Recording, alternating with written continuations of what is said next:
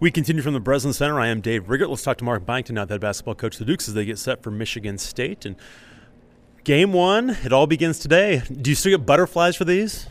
I get butterflies for practice. Definitely first game is probably amplified, but it's it's the start of a long journey. You got to realize that, and we want to play games. We're ready to get going, want to start games, and we picked one of the toughest opponents in the toughest place in the country to get going.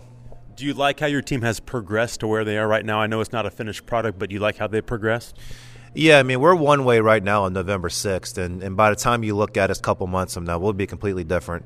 We've had kind of an up and down off season with some injuries and some things like that, lineup changes, that kind of thing. So we haven't had quite the momentum that we want to have. And, we're going to talk about Michigan State in a second, but you look at a team like them, and 5 of their top 6 players are back.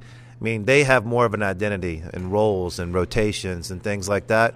And we had a lot of turnover. And so it might take us a little time to get to that.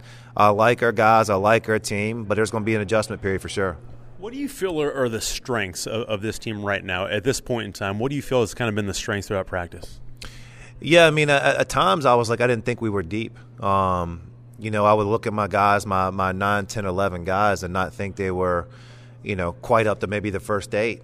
And I think that's changed a lot in the last 2 weeks. I think those guys have gotten a lot better. Those 9, 10, 11 guys have really improved, really worked hard. So, I think that. I also just think, I was worried about our point guard play, in recruiting. And we brought in 2 grad guys and how they would adjust and, who was going to step up. And I like the fact I think all 3 of them have stepped up.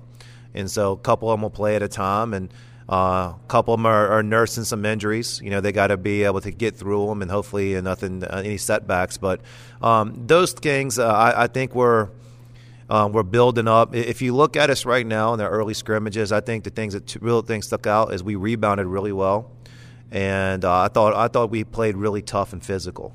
Those things, and hopefully there's a characteristics of us all year round. And your returners, and I guess no one in particular, since, again, he was a little up and down a year ago, but it feels like he seems more comfortable. He's a little bit more vocal. Do you see that from him?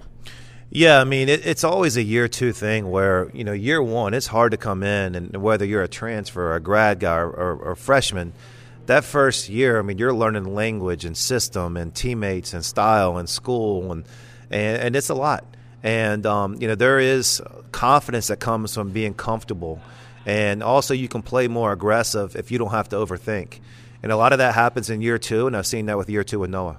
How about defensively for you guys? I know you and I talked a little while ago that you're not where you want to be, but you have the potential to be. Is that something that you still see with your guys, still kind of a work in progress? Yeah, I think our defense is behind right now. We're trying to figure out, with the lineups that we have with different injuries, who's our best defenders, who can get on the court. And one thing we're going to have to do is really guard as a team. And I don't know if we have one elite defensive guy or 2 guys that we can sit there and say they're going to shut down that guy. But we better be schematic. We better be positionally in the right spot and then force misses and get the rebounds. So we lost some good defensive players on the team last year. And, guys this year, nobody's really stepped up in those roles. But we are going to have size, so we're going to kind of adjust and figure out, what we got to do to give ourselves a chance to be good. We're talking to Mark Byington, head basketball coach of the Dukes. They get set for Michigan State. And talk about this Michigan State team. Again, you mentioned they've got 5 of their top 6, 4 starters back. It was a Sweet 16 team a year ago. It's a veteran team. Coach Izzo doesn't go to the portal a ton. Walker from a couple years ago, but that's about it for this team. But this is a veteran club. Yeah, I mean, they mixed those guys in one of the best recruiting classes in the country. And yeah, it starts with Walker. We know him well from being at Northeastern, and he was, one of the best players in the CAA, and he's came here and he's really grown into even a better player than he was when he was at Northeastern. And, he gets things going. He calls a lot of attention, but they have 3 dynamic guards. And all can dribble, all can kind of shoot and pass and make plays, and they're not like big guards, but they can all do a lot of good things. And then, Malik Hall, I think, was injured last year, and they're much better with him. He's a tough 4-man. We got to box him out and keep him out of the post and do some things with him. And they got a big fellow inside. He's 250 pounds. I think the bio says it wrong. He looks bigger than that to me. So they got size. They got great guards. They push the ball. They play fast, well coached. So, I mean, they have a total package. I mean, they're going to have a great year. How about their guards? What are the keys to containing them? Because again, this is probably one of the best backcourts in the country this year, just with their experience and everything. What do you need to do to contain them? Yeah, first thing's in transition, and we want them to go against a set defense, and so they're going to push the ball and makes. They're going to push the ball and misses. They're going to push the ball, and we got to get back and find guys that match up quickly. We don't want to give them open shots or let them get downhill or give them an advantage there. And then after that, it's going to be understanding personnel. Number 3 shoots threes really well. The other guys are really good in ball screens, so it's ball screen defense with them. And, like I said, a lot of times it's, controlling the guards, but it's not just the one person who's on them. It's going to take the person in help side defense and rotations to be able to stop them too. A lot of ball screen stuff from them? Yeah, they kind of run different things. They'll post up, their 4s and 5s. And then they'll run Walker off a different array of screens, some perimeter staggered screens, things like that. But I think their bread and butter is middle ball screens. I think they kind of get to, different things, and the transition to middle ball screens and the post-ups are different things to get a guard. Is their transition, is that the most dangerous thing that they do? The best thing they do, yeah. How about their big guys? Well, they're going to post some of those guys up, but do they run things through them, or do they get some of the garbage stuff from them? They have it in the past, and you read their comments and you watch their exhibition game. They played Hillsdale in Tennessee, and you could tell it was a focus of theirs to get the ball inside. And so, I think it's going to be something that they're going to try to build up and do and go to early because they've already done it early this season. Do you think you can handle that better this year with the size and physicality that you have? Yeah, our scrimmages got us ready. We played physical teams, and this team is a different version of that. This talented guys too, but the physicality I'm not worried about. I think it's going to be something we're going to be really good at. But then the schematics of understanding what hand a guy is going to turn into the post.